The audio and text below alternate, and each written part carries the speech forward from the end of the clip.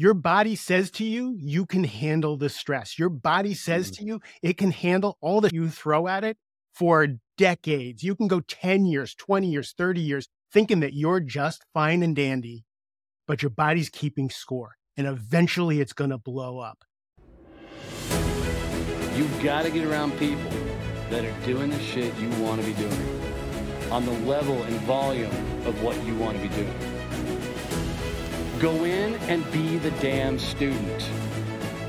I could learn from every person in this room.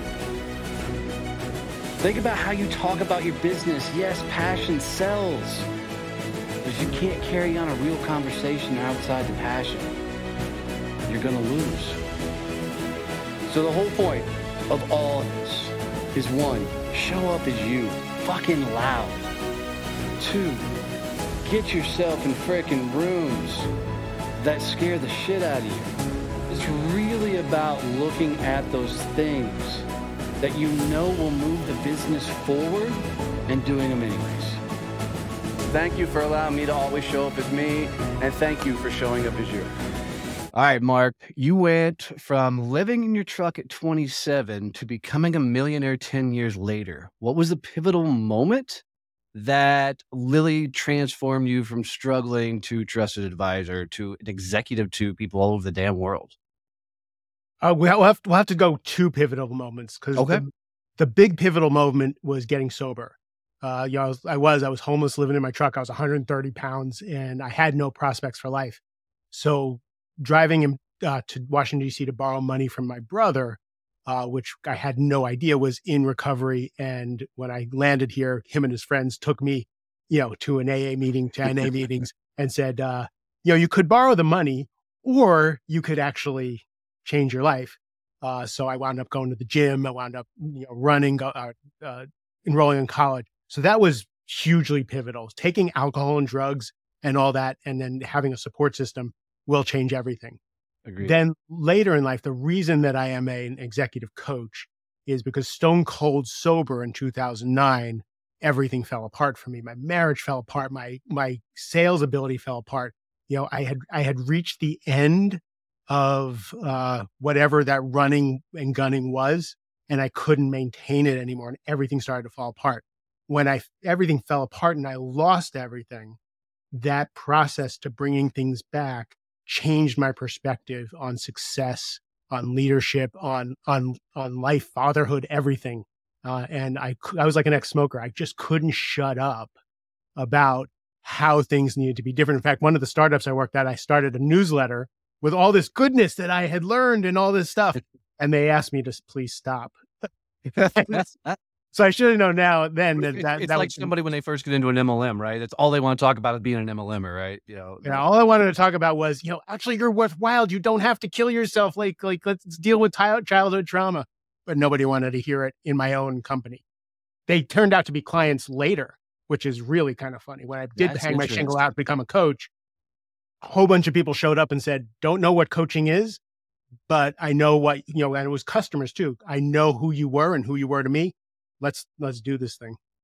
So, God, that's so fascinating. There's a bunch to unpack in there, but the first thing I want to look at particularly is what tore your world apart? Was it the overwork? Was it the stress of work? Was it all the crap that you were putting expectations on yourself? Because running my own companies, I know the stress that can come with it if you let it, right? So was it that stacked all up that made everything go freaking haywire?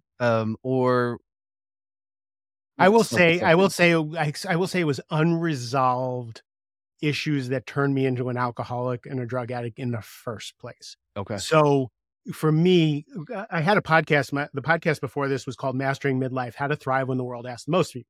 The premise of that is the drives and motivations that get you to success in your 20s and 30s. That thing that drives you to crush it in your 20s and 30s is usually an unhealthy pathology of some sort.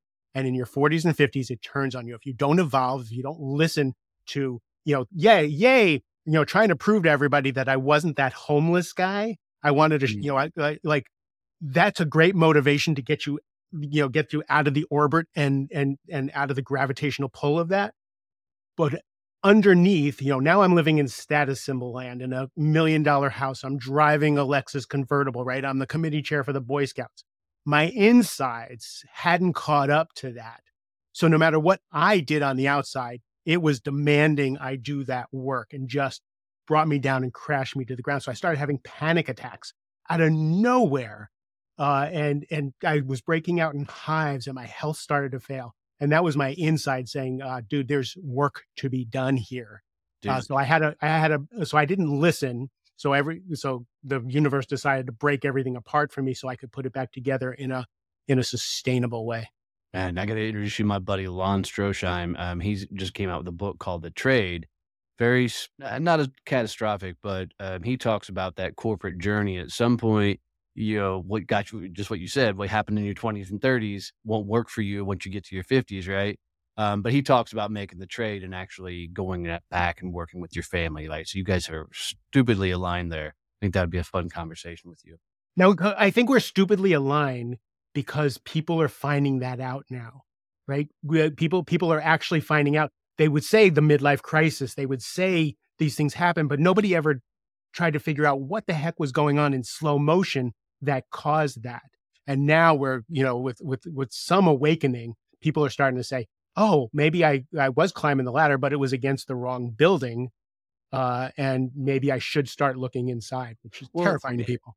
100%. I mean, look how we were growing up. When I was a blue collar kid, they said, you get a job, you work for somebody, you retire, that's just kind of the life. There was no get after life, meaning there was nothing outside of work. I mean, that's what just everybody knew. So most of your day, most of your life was work. Yes, you may had relationships and the likes, but work was everything. So even up to me launching my own company, it was a massive mental change to go from 20 years of being told what to do to now out on my own, trying to figure it all out.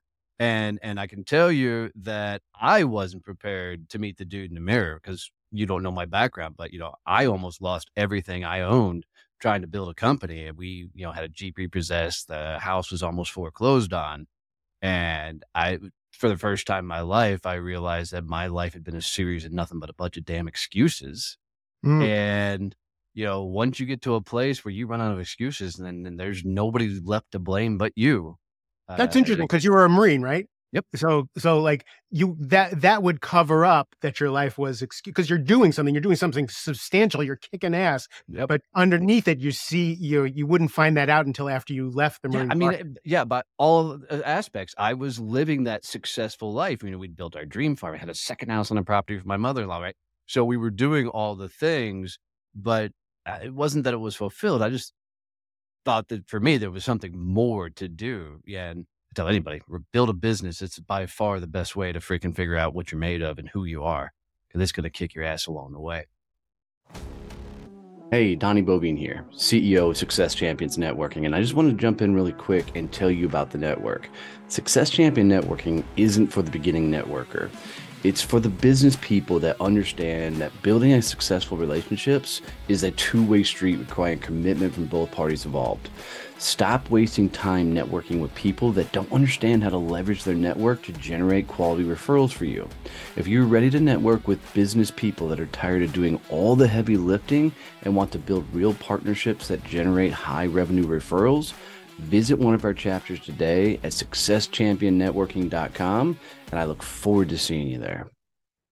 Interesting thing that I saw in one of the articles you read. This is an article you wrote on LinkedIn. I don't know how far back it was, but it was talking about your weight loss journey.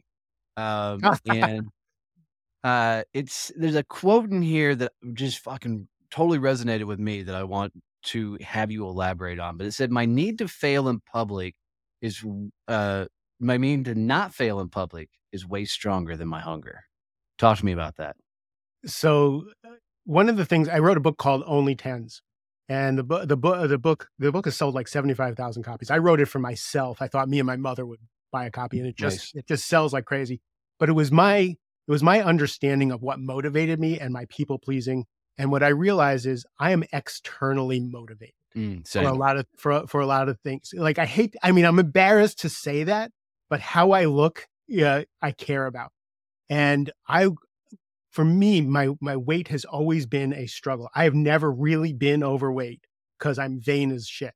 Uh, that fluctuation, I could never get that last 10 pounds off, except when I ran the Marine Corps Marathon, right? And what I notice is that there's always something. There's a qualifier to every action I take. There's a reason. I don't do anything intrinsically for the thing. I do it either for the reward or to avoid a consequence. When I finally figured out that when everything that I did was to be liked, to look powerful, to get money, whatever it was, that was how I worked with my ADHD and becoming an entrepreneur, right? And I figured that out. With the weight loss, when I posted my scale every single day Jesus. because I'm so freaking hungry all the time. I eat health food all the time. I'm maniacal about what I eat, but I eat too much of it because I'm just always hungry. And when I Because it's health food, there's no substance there, but go ahead. oh my God, but I eat again. I was lying to myself about how much I ate, the portions that I ate, how often I ate. Like my office is 15 feet from my refrigerator, right? For my healthy snacks that I make. When I posted my scale every single day, that was accountability. People were watching me. People were sending me messages. And I know that 10 times the amount of people are watching me than comment. And I know that especially afterwards that people find that out. So the weight started dropping off like crazy when I started posting my scale. And when I stopped posting my scale, I learned, I actually, the day I hit my goal, I learned to make sourdough bread. I gained the weight back, right? So I know what motivates me. Yeah. And Well, what's interesting about that is I learned, I was one of these kids that grew up in the self-help game, man. I was at every conference, reading every book, trying to learn everything I could about this whole self-help. It's all bullshit until you're actually to a point in life where you're actually going to apply and do the things that you're, read. Otherwise, it's just a silver bullet you're trying to figure out. But along that journey, somebody taught me the idea of setting traps for yourself, which is exactly what you're talking about, is where you put out some sort of public accountability that you're going to do X by X and you're going to tell the world about it. And they tell you, if you're, like you and I, where everything is, I'm more worried about what people will think about me versus anything else. You do that, and by God, you will get things done. For you, is it healthy to do that? I don't care anymore. Like I used to, like I should be intrinsically, I should get up every day. I'm writing a new book, and I'm like just on the edge of being past deadline to make my deadlines, right? And I'm committed to. I'm giving a keynote in Nashville on October 17th. So I committed to the person who invited me to do the keynote that I would have my new book to give out at the thing. Like we're cutting it so close that Amazon can't print it. We actually have a printer lined up in Nashville to deliver them to the hotel just in time. But I'm still like, so I'm writing it in public. I publicly declared that I would do this. That does it for me. Here's an embarrassing thing. The ADHD is so bad. I've accomplished so many things with it because I know what happens to me. When I realized I was behind schedule, I was telling some people in my mastermind, I said, I'm totally behind schedule. I think I'm going to have to cancel. I don't think I'm going to be able to make it. And they said, oh, what are you doing tomorrow? Tomorrow was Saturday. We'll be on Zoom. We're going to open up a Zoom. We've done this before. And my friends took turns staying on Zoom for 7 hours on Saturday while they chained me to my desk and I could leave to go to the bathroom and eat.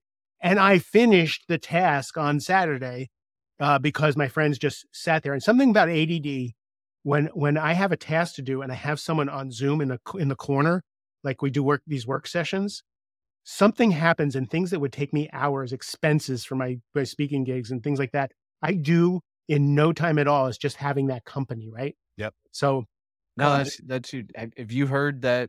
I should pull this. I should find the statistic, but it's like something like 70 or 80% of all entrepreneurs have ADD or ADHD. Which is why we're unemployable. Well, that's my entire life story. That's why I was a sales guy. Me too. Yeah, that's when I finally found success when I became a sales guy. Yeah. So most of my journey was spent in the sales game. So tell me about changing gears just a little bit. Tell me about leading up. What does that mean for you? What does it mean to lead up, and how can somebody effectively lead up in their life or in their organizations? So leading up is about managing your manager.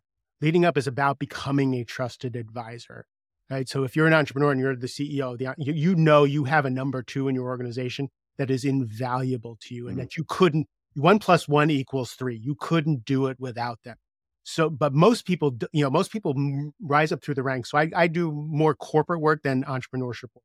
Most people rise up through the ranks really quickly because they have gumption, they have drive, they have motivation, they have all, and then they get to the C-suite and they don't really know how to follow.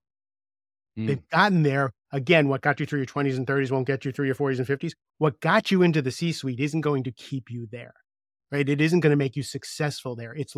So leading up is one of the pieces of how to become a trusted advisor. It's funny. I interviewed Will Branham, who's a Navy SEAL, mm. and he was talking about the most important piece of leadership is learning how to follow. And he illustrated it by saying when you're out on the battlefield, right? When you're with an entire Navy SEAL team, is there one alpha and five other betas? No. Right? And that struck me, right? He says, there are six alphas on the team, each taking lead when they need and each following when they need. And that's how you learn how to lead, to become a trusted advisor and leading Yeah, up. that's fascinating. I will say following is probably one of my weakest points that I have.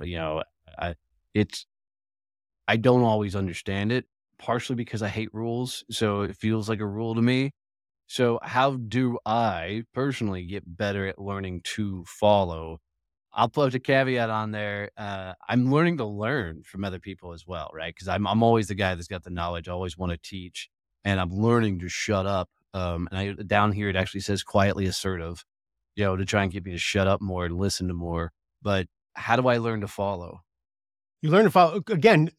You're it's really important to understand the mission, right?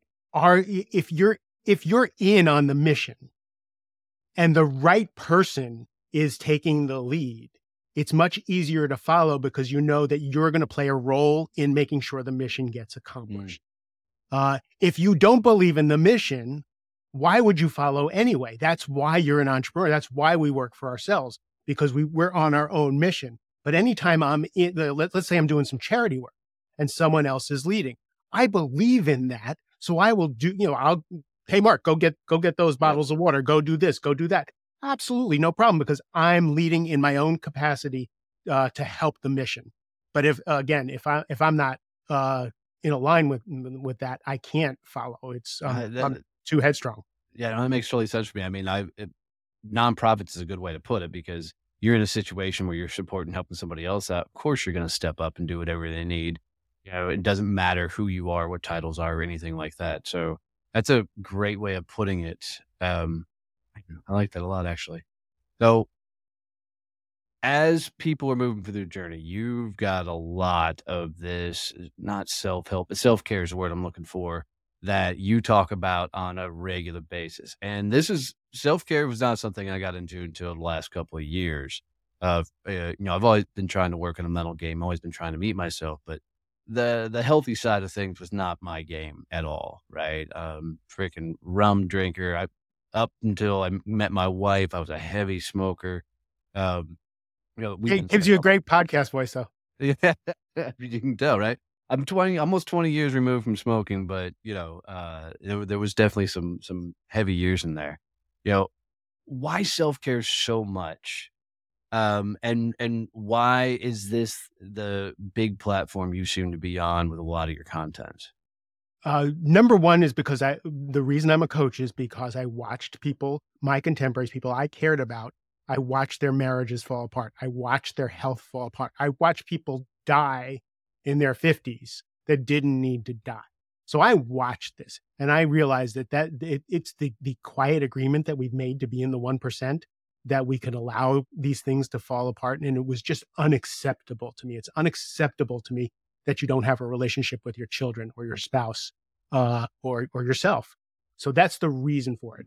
But I also, I just interviewed Dr. Jeff Spencer. He's Bono's coach. He's Richard Branson's coach, Tiger Woods' coach, right? So this guy's substantive, right? And he fucking nailed it for me on the podcast. I had to stop the interview because I got goosebumps because he finally said, he says, your body freaking lies to you. Your body says to you, you can handle the stress. Your body says to you, it can handle all the shit you throw at it for decades. You can go 10 years, 20 years, 30 years thinking that you're just fine and dandy, but your body's keeping score and eventually it's going to blow up. And I was like, thank you, Mr. Guy who has credibility because of who you coach for saying this. He said, the hustle and grind is fucking bullshit. And it drives people into the ground. And what I know is I've seen it over and over and over, but Gary Vaynerchuk and Grant Cardone don't talk about those people. They talk about the people who, who have made it. So let's talk about that, because that's going to be a good soapbox to freaking get into. So this is where I'm not the hustle and grind guy. So let me start there. But my philosophy, and I want to go through this. My philosophy is very simple. I have a full working farm and I run my businesses. Okay. And pygmy goats, which I didn't. Dwarf Nigerian goat, right?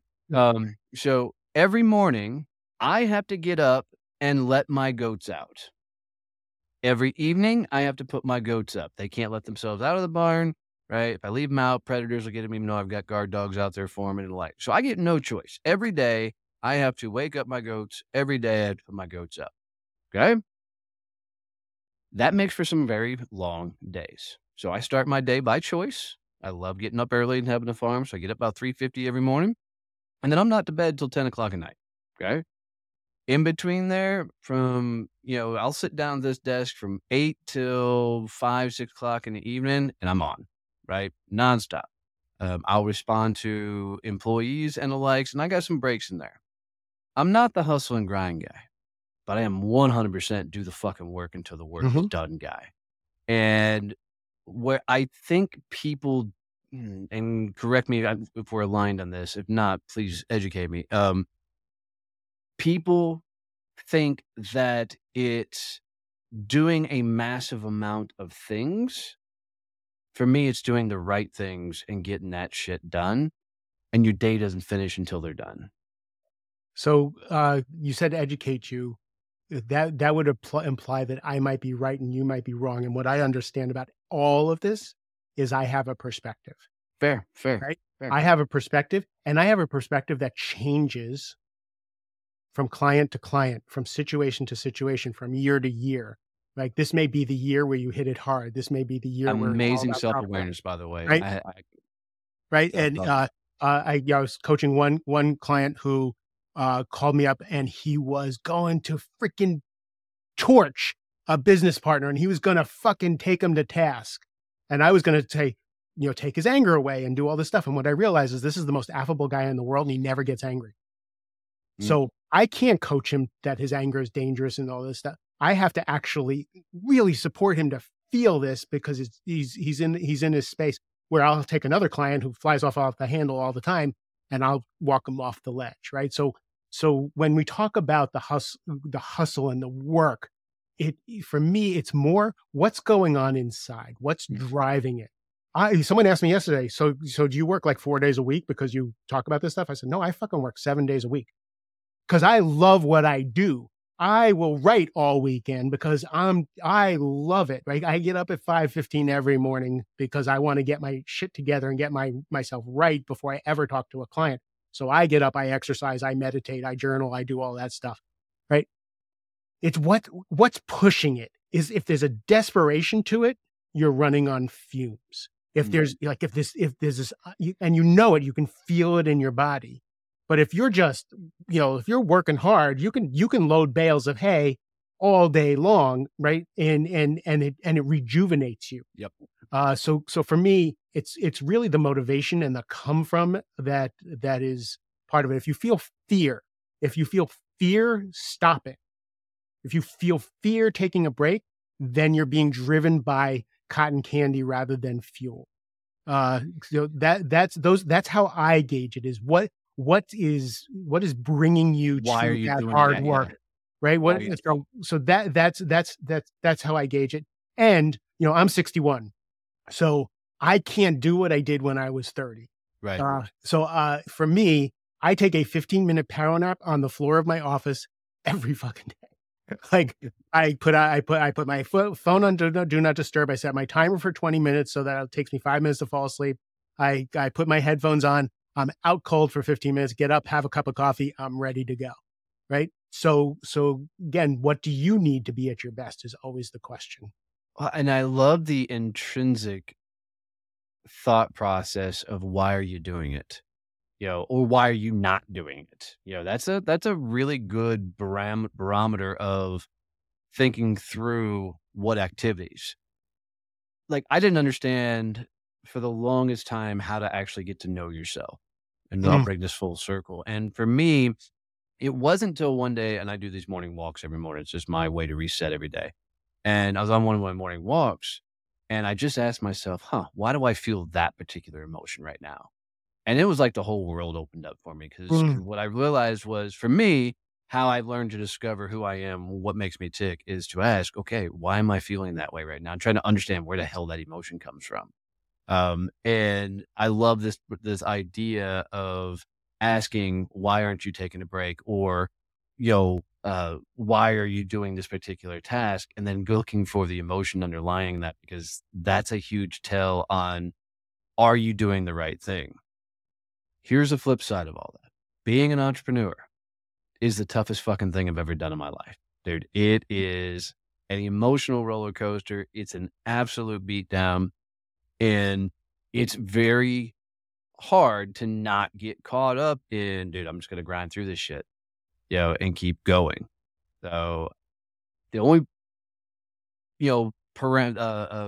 boundaries, I hate the word boundaries, it's the only word I know that I could put in place for me was my day ends here, my day starts here, Mhm.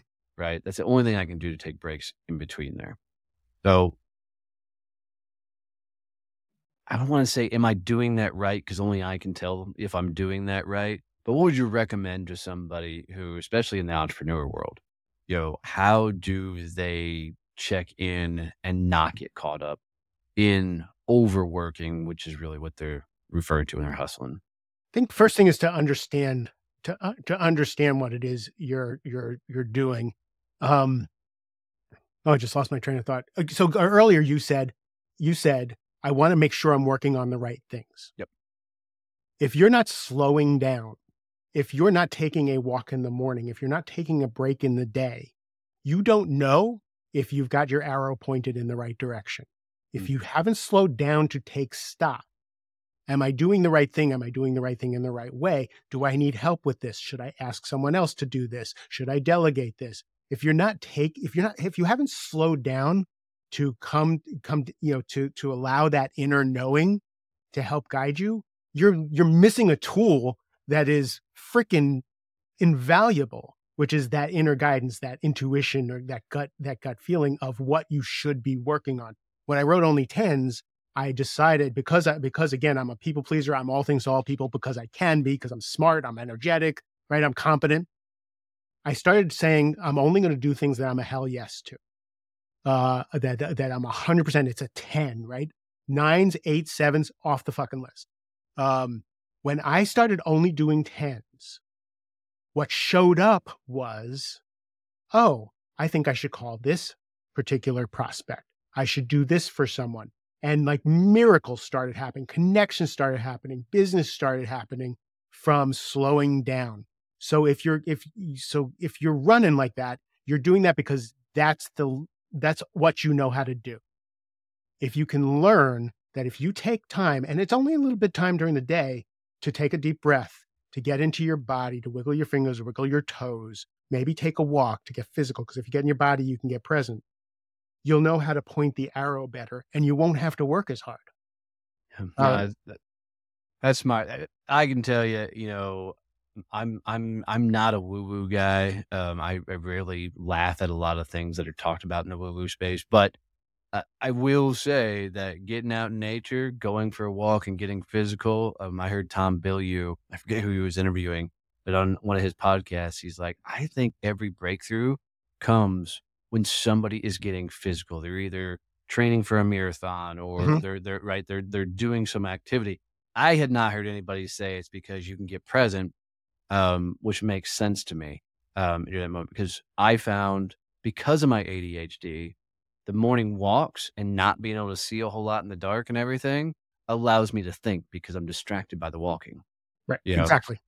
that's It was interesting when my career in 2009, when my career just went into the shitter and I didn't know what to do, I decided to run the Marine Corps Marathon. So I was broke, my career was in the toilet, my health was terrible, I couldn't run a mile, and I heard this guy on a radio show, I was waiting for a doctor's appointment, say, "Everybody can run. We're bipedal, we're meant to run, we should be able to run, everybody's" So I called him, this was before you could actually do Zoom or anything like this. I called him and asked him to coach me to run the Marine Corps Marathon. And he said, "Yeah, it'll take you about 2 years." I'm like, "I'm probably gonna die, so I need to do it this year." Because my goals are run the Marine Corps Marathon and make $1 million this year. Because I want to leave $1 million to my kids. Because I was really pretty sure I was going to die, and kind of morbid. But anyway, so I started training for the Marine Corps Marathon. While I was training for the marathon, again, being present, being in my body, listening to good things, something happened in my career where I made the freaking $1 million. Like everything turned around, my health, my business, everything, when I was out running every single day. So especially with someone with ADHD, getting into your body is the thing that's going to give you that wisdom. Well, my wife and I are looking at a 5K, right? I did enough running in the Marine Corps. I fucking hate running with a passion, right? But walking I can do, and you can walk a 5K, and I'm good with that. But my wife and I are actually looking at doing a 5K just to find one. We both kind of agreed, let's find one that has a beer at the end because we still drink. So God love you for your choices, and respect the hell out of them, by the way. If I could drink, if I didn't end up living in my truck every time I drank, I would get drink. it. Yeah, and I trust me, I have very close friends of mine that are, alcohol anonymous, regularly attending meetings and the likes, and they know that if we're out at an event, networking, something else, that if they ever feel pressure, their job is to come and get as close to me, and one of them's got he'll put his knuckle right in the back of my back, Mhm. and if I feel that, I immediately just grab him, we go for a walk. Doesn't matter where we're at, and I just respect the fuck out of it too much to watch somebody relapse back into that world. So kudos for that. Walking. By the way, I plug for walking. If you have to figure out a problem, walk. If you have anxiety, walk. If walking is the answer to almost everything for me. Well, I got the idea from Steve Jobs of all people, because I either listened to his story or read it, I don't remember, but he did all these walking meetings. And I thought it was interesting that he took all these executives and high powerful people on walks to have their meetings. So I thought, well, I'm on the farm. I don't have a lot of people that are around me, but I can go walk by myself every morning. And dude, it's transformational. And just the amount of things that's opened up for me is pretty rad. Kim Scott, who wrote Radical Candor, I interviewed her, and she was saying that she started taking phone calls. She would have a walk every afternoon, and if people who worked for her wanted to talk to her, they could call her on her walk time. And she found that to be, she was much more less guarded. She was much more personable. They were much more approachable, and she had some of the best conversations while she was walking rather than talking in the office. I am writing that down, and I'm actually going to schedule that idea to see how it goes. I like the idea. I do it at 4:00. If anybody who isn't a client wants to talk to me, they can talk to me between 4 and 5 when I walk my dogs. I love that. What kind of dogs do you have? I have 2 Pyrenees lab mixes. I have 1 2 black Pyrenees. I know when you said you had someone guarding the goats, I was like, he has Pyrenees. I have 1 black and 1 white. I have 2 white ones, only because it's a pissing contest for me. How big are your Pyrenees? One is 80 pounds, one's 70 pounds, because they're Pyrenees lab mixes. Right. One looks like a black lab, one looks like a Pyrenees. Yo, you ready for this crazy shit? My male is 215 pounds. My female is 190. But they protect the ghosts. They're such great dogs. Oh, best dogs in the planet. I had no idea because I never had Pyrenees. Now we have a bunch of dogs on the farm, but those guys protect our goats. I have no idea how amazing of a dog a Pyrenees is. Gentle Giants. They're just loving to death. Absolutely love those. Talk to me about coping skills and coping mechanisms, this idea. Walk me through it. Coping skills versus coping mechanisms. That was just it was an essay I just kind of wrote out of that intuition. I was sitting in the morning and I just wrote it. And what I realized was that we all have these coping mechanisms that we use, and they're the usual subjects, right? They're porn, they're alcohol, they're sugar, they're spending, right? Mine is spending. Like like water. If I buy one shirt, I need to buy 5 different colors of the same shirt, right? I change cars every 2 years just because I get bored. Coping mechanisms are those things that we reach for to feel better. You walk in the house, you grab a glass of wine or a beer or a cookie, and it works. You feel better. The problem is that they light up the dopamine centers in our brains in an unhealthy way. It tells your body, when you go do this thing, you'll feel better, and you feel better.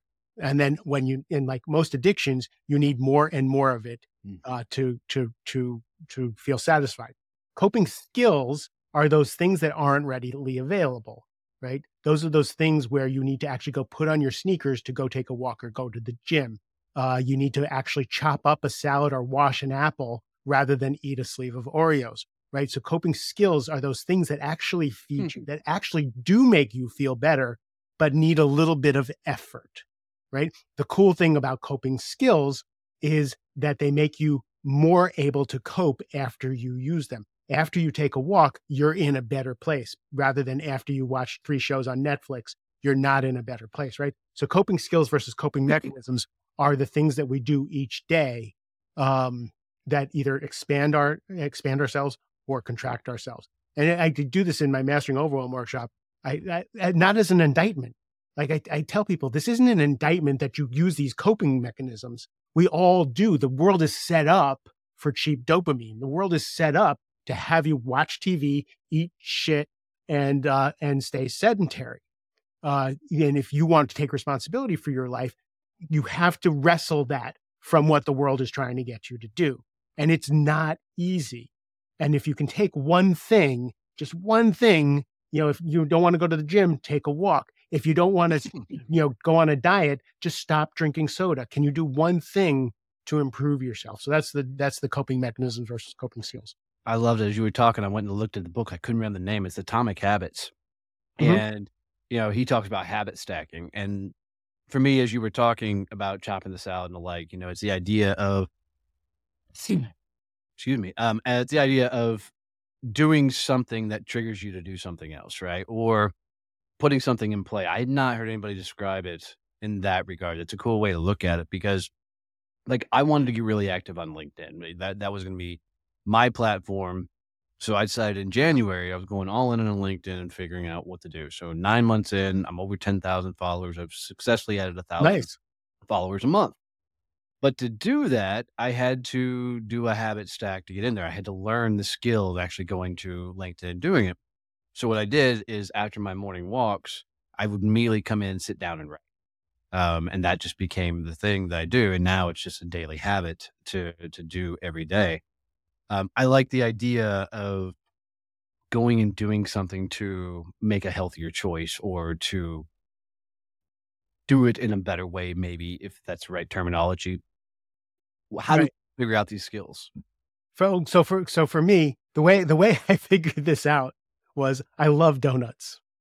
And when I was a sales guy, every morning, every meeting you went to, there were donuts everywhere. And I would eat a donut and a cup of coffee. And by 10 o'clock, I would be like dying. I just couldn't stay awake. I was just miserable. And this went on for years. And then one day I was standing there and I was about to eat a donut. And I said, if you eat that donut, you're going to feel like shit. And I ate the donut and I felt like shit. And then for a couple of days, I would eat the donut and I'd feel like shit. And then one day I walked up to the table and I went and I said, if you eat that donut, you're going to feel like shit. And I didn't touch the donut and I didn't feel like shit later.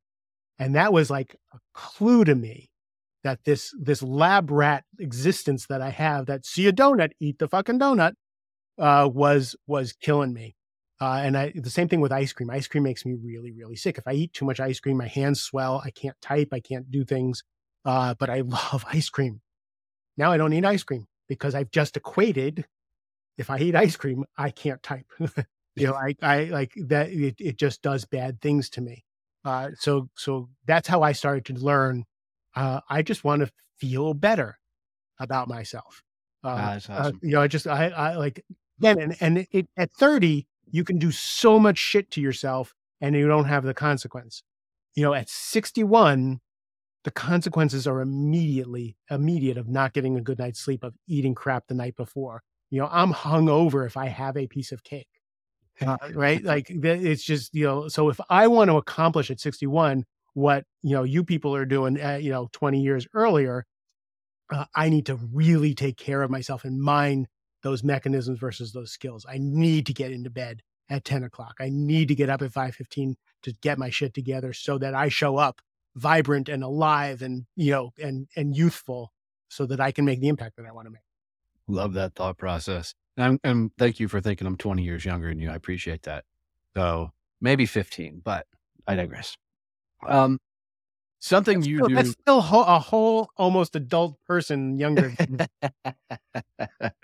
Well, one thing that you do really well, at least with how you show up, is you get pretty vulnerable with your stories, right? You have no problem sharing some of the dark areas of your life, some of the things you went through. And I had to learn to do that later in life. I didn't think anybody would do business with a country dude who cussed too much and, carried myself like I carried until I started showing up as me. Do you think that people should put themselves all the way out there, be vulnerable, especially if they're in executive roles? How should people show up? Should authenticity be a thing? And if it is a thing, to what level? I was once told, I was always told that I wear my heart on my sleeve. When I got sober, like I just didn't have the wherewithal to put a facade on. I didn't have the energy to do that. But people would say I wore my heart on my sleeve, and I overshared a lot. And then when I became a coach, the cachet was to be vulnerable, to bleed all over. Right? And then someone, a good friend of mine, Helen Appleby, said to me, Mark, love your vulnerability. She has a British accent that I can't do, so it's much more effective. It's much more effective that way. She says, but it's much more. People don't want to see your gaping wounds; they want to see your scars. Mm. She says, so we want to know that you've been through things, maybe even going through something, but we don't want to. We don't share. Again, when we got divorced, when my ex-wife and I got divorced, the therapist said something really smart because we were both falling apart. We were both I was depressed and suicidal. She couldn't get out of bed. We were both falling apart. And the therapist said, your kids need to see you cry. They need to see you sad. They can't see you fall apart. They need you to hold it together. Right? So fall apart elsewhere so that you can show them you're sad, you're crying, you care about that stuff, and you're authentic. But the fall apart, let someplace else. Same thing with leaders. If you're going to fall apart, I just had a guy say today, he goes, Mark, he says, I've been talking shit and I've been talking to subordinates about the stress I'm under. And he says, I realize I shouldn't. I'm like, yeah, call me. You want to complain and be a little victim, even a little bitch? Call me so that you can show up. Cause we all need to be that. I need to whine, right? But we whine in the appropriate place and then show up for our people. But again, this person I was talking to, two people died in his life that past week. I said, they know something's going on. So you've got to share why you're out of sorts, right? If you hold that, they think it's them. So it's being judicious. It's being conscious of what you share, and with the right people. Man, that's such smart advice because I, not as much as you, but tend to overshare what's going on in my life. But I think I also went to extremes on vulnerability. What happened was, as I was going through the worst time in my life, trying to build a business and almost losing everything, I started sharing how bad I was fucking things up in business. I got rewarded for it because people started leaning in and asking me questions about how they do things. And even though I would say, I literally just told you I screwed this all up and I don't know what I'm doing.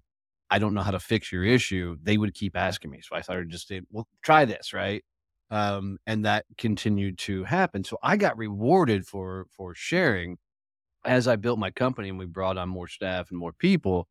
I've had to learn what I can share and what I can't share. It's not always easy. I like the analogy your therapist gave.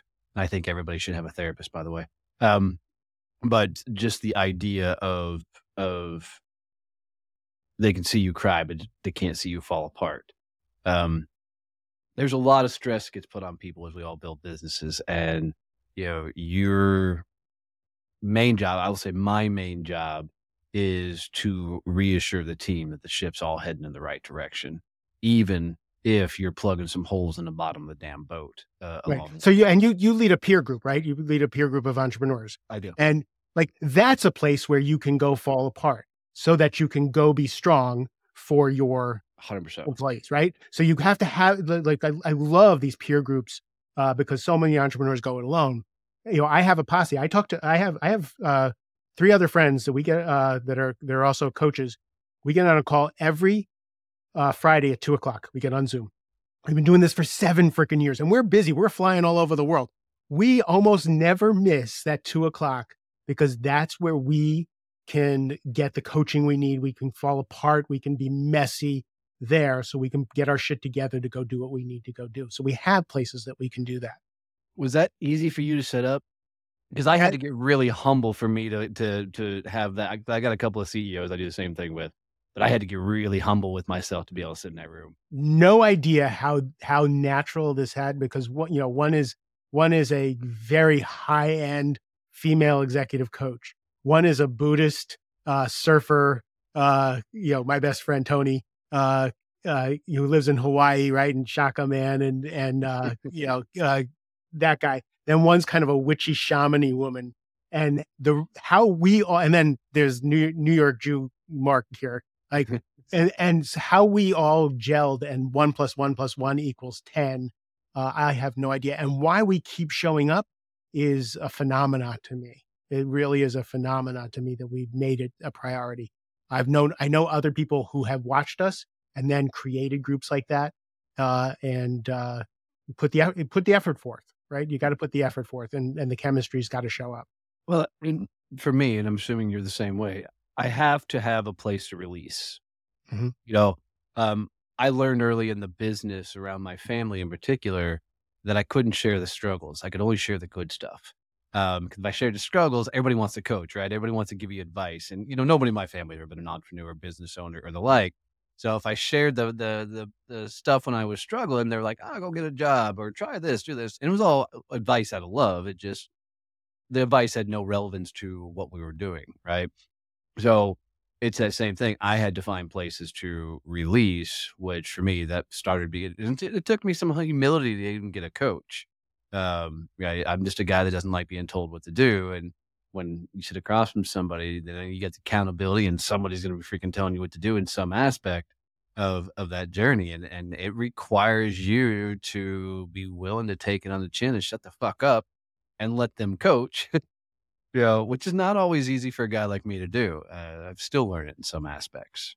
Again, trusted advisor, like, people have to earn the right to coach you. People have to earn the right to coach me. I've been doing this for a long time. I'm vulnerable on social media, and I'll put a struggle out there because I want people to know, because I look really perfect. If I don't watch it, I look like I know everything about everything, and I've got my shit together, and I'm emotionally intelligent, and like, I only eat green leafy vegetables, right? So I purposely share things that are tough for me, and my whole network is coaches, right? I get instant messages every time I share. "Hey, Mark, I can help you with that. How would you like to? Have you thought about this methodology?" I'm like, dude, I am your fucking grandfather. I have done every one of those like, just back up. So I have to humble myself, and they're just trying to help, right? Like, So something to try, 'cause this worked for me because I love doing the vulnerable post, right? There's just sometimes in business where, and it sounds like you're trying to do the same thing. I I want people to know the shit show of the business, right? I want them to know the ugly side of it. And, every once in a while, I'll go out and share. I'm not sharing my mental struggles. I'm sharing my business struggles. Mhm. Where am I fucking up in this? Um, I can't tell you the number of people, usually when I do that, that will send me a DM to say, God, thank you. I feel every Totally. bit of this, right? So, I don't get the coaches so much. I'm glad. No, I do because that's a lot of my network. I was actually speaking to a group of coaches once, and they asked me to talk about how to become successful as a coach. And so I get put on the stage because I'm, example number one of someone who's made it as a coach and rocks the world. And I said, I was $100,000 in debt. I struggled for 5 years to figure out who I coach, what am I good at. I was taking care of my ex-wife, my kids, my elderly parents. I bankrupted myself and put myself in debt to become a coach. And I was digging out at the time, and I told everybody that. I said, I now know who I coach. I now make a substantial amount of money. I now do those things. Everybody came up to me, just Yep. because so many people are struggling in that area, and I don't want anybody to think that I came out of the womb, successful executive coach. I fucking fought with my own inner demons, with my own with the marketing, with the whole thing to become who I am today. Dude, I had that's a legit fear of mine that someday somebody's gonna look at me and go, "Well, fuck, you've always had it." Mhm. Right? Um, Gary Vee, once upon a time, he said, "Document the journey." And so I've done my best to do just that, document from a blue collar kid who almost lost every damn thing to, the success we continue to find, just so nobody can say that. Mm. You know, I got a buddy of mine, Cody Jinks. He's a country music singer. I know Cody Jinks. Yeah. So he My my actually my sons and my sons and I we just got back from Chris Stapleton, and my sons and I go every year. We pick a country legend to go see, and Cody Jinks is one of my sons. And Tyler Childers right now is my nice. Yeah. Yeah. oof, So Tyler Childers. Cody taught me how to wait tables at a Bennigan's restaurant. That's hilarious. We bartended together for a number of years. Great dude. But Tony Cody, excuse me, has been sitting on bar stools for the last 15, 16 fucking years. It's just the last couple of years he's really started to blow up, and I just have to giggle every time somebody's like, "Well, here's this overnight success." Motherfucker, you don't know the dirty smoke halls and shit that the dude sat in. Yeah, 20 years to overnight success. Yeah, yeah, it's phenomenal. Well, brother, this is a huge conversation. I've really enjoyed chat the hell out of it and getting to know you more. And I'm looking forward to see how our lives continue to cross and impact and things we can do together. How do people get in touch with you? How do they find more information about you? How do they follow you? And how do they, make sure they try and sell you coaching services when you put out a vulnerable post? They can go to markjsilverman.com, marklarjsilverman.com. Everything is there. My podcast, The Rising Leader podcast, is there. You can get a free copy of my book, Only Tens, there. So you can download that there. There's plenty of resources and videos because most of my clients won't read. I have to make little 5-minute videos of everything I teach. So those are there if you want those. My new book, The Rising Leader Handbook, should be out on October 17th. Will be out on October 7th. I just saw a thing flash on my laptops. How's the writing going? And my heart. So everything Mark J. Silverman is on the website. That's awesome. Well, guys, if you lasted this long with us and you hung out with me and Mark and you got a tip, a trick, any sort of value out of this, do us a favor, take a screenshot wherever you're listening to this or watching this on and post it on social media. Tag both Mark and I. And if we see it, we can grab it. We'll come in, jump in, say howdy and hello. But it lets us know that you really enjoy this type of content. We need to bring up more of it. So take a screenshot wherever you're listening and tag us in there. It'd mean the world to us. Otherwise, love you, mean it. See you. Bye.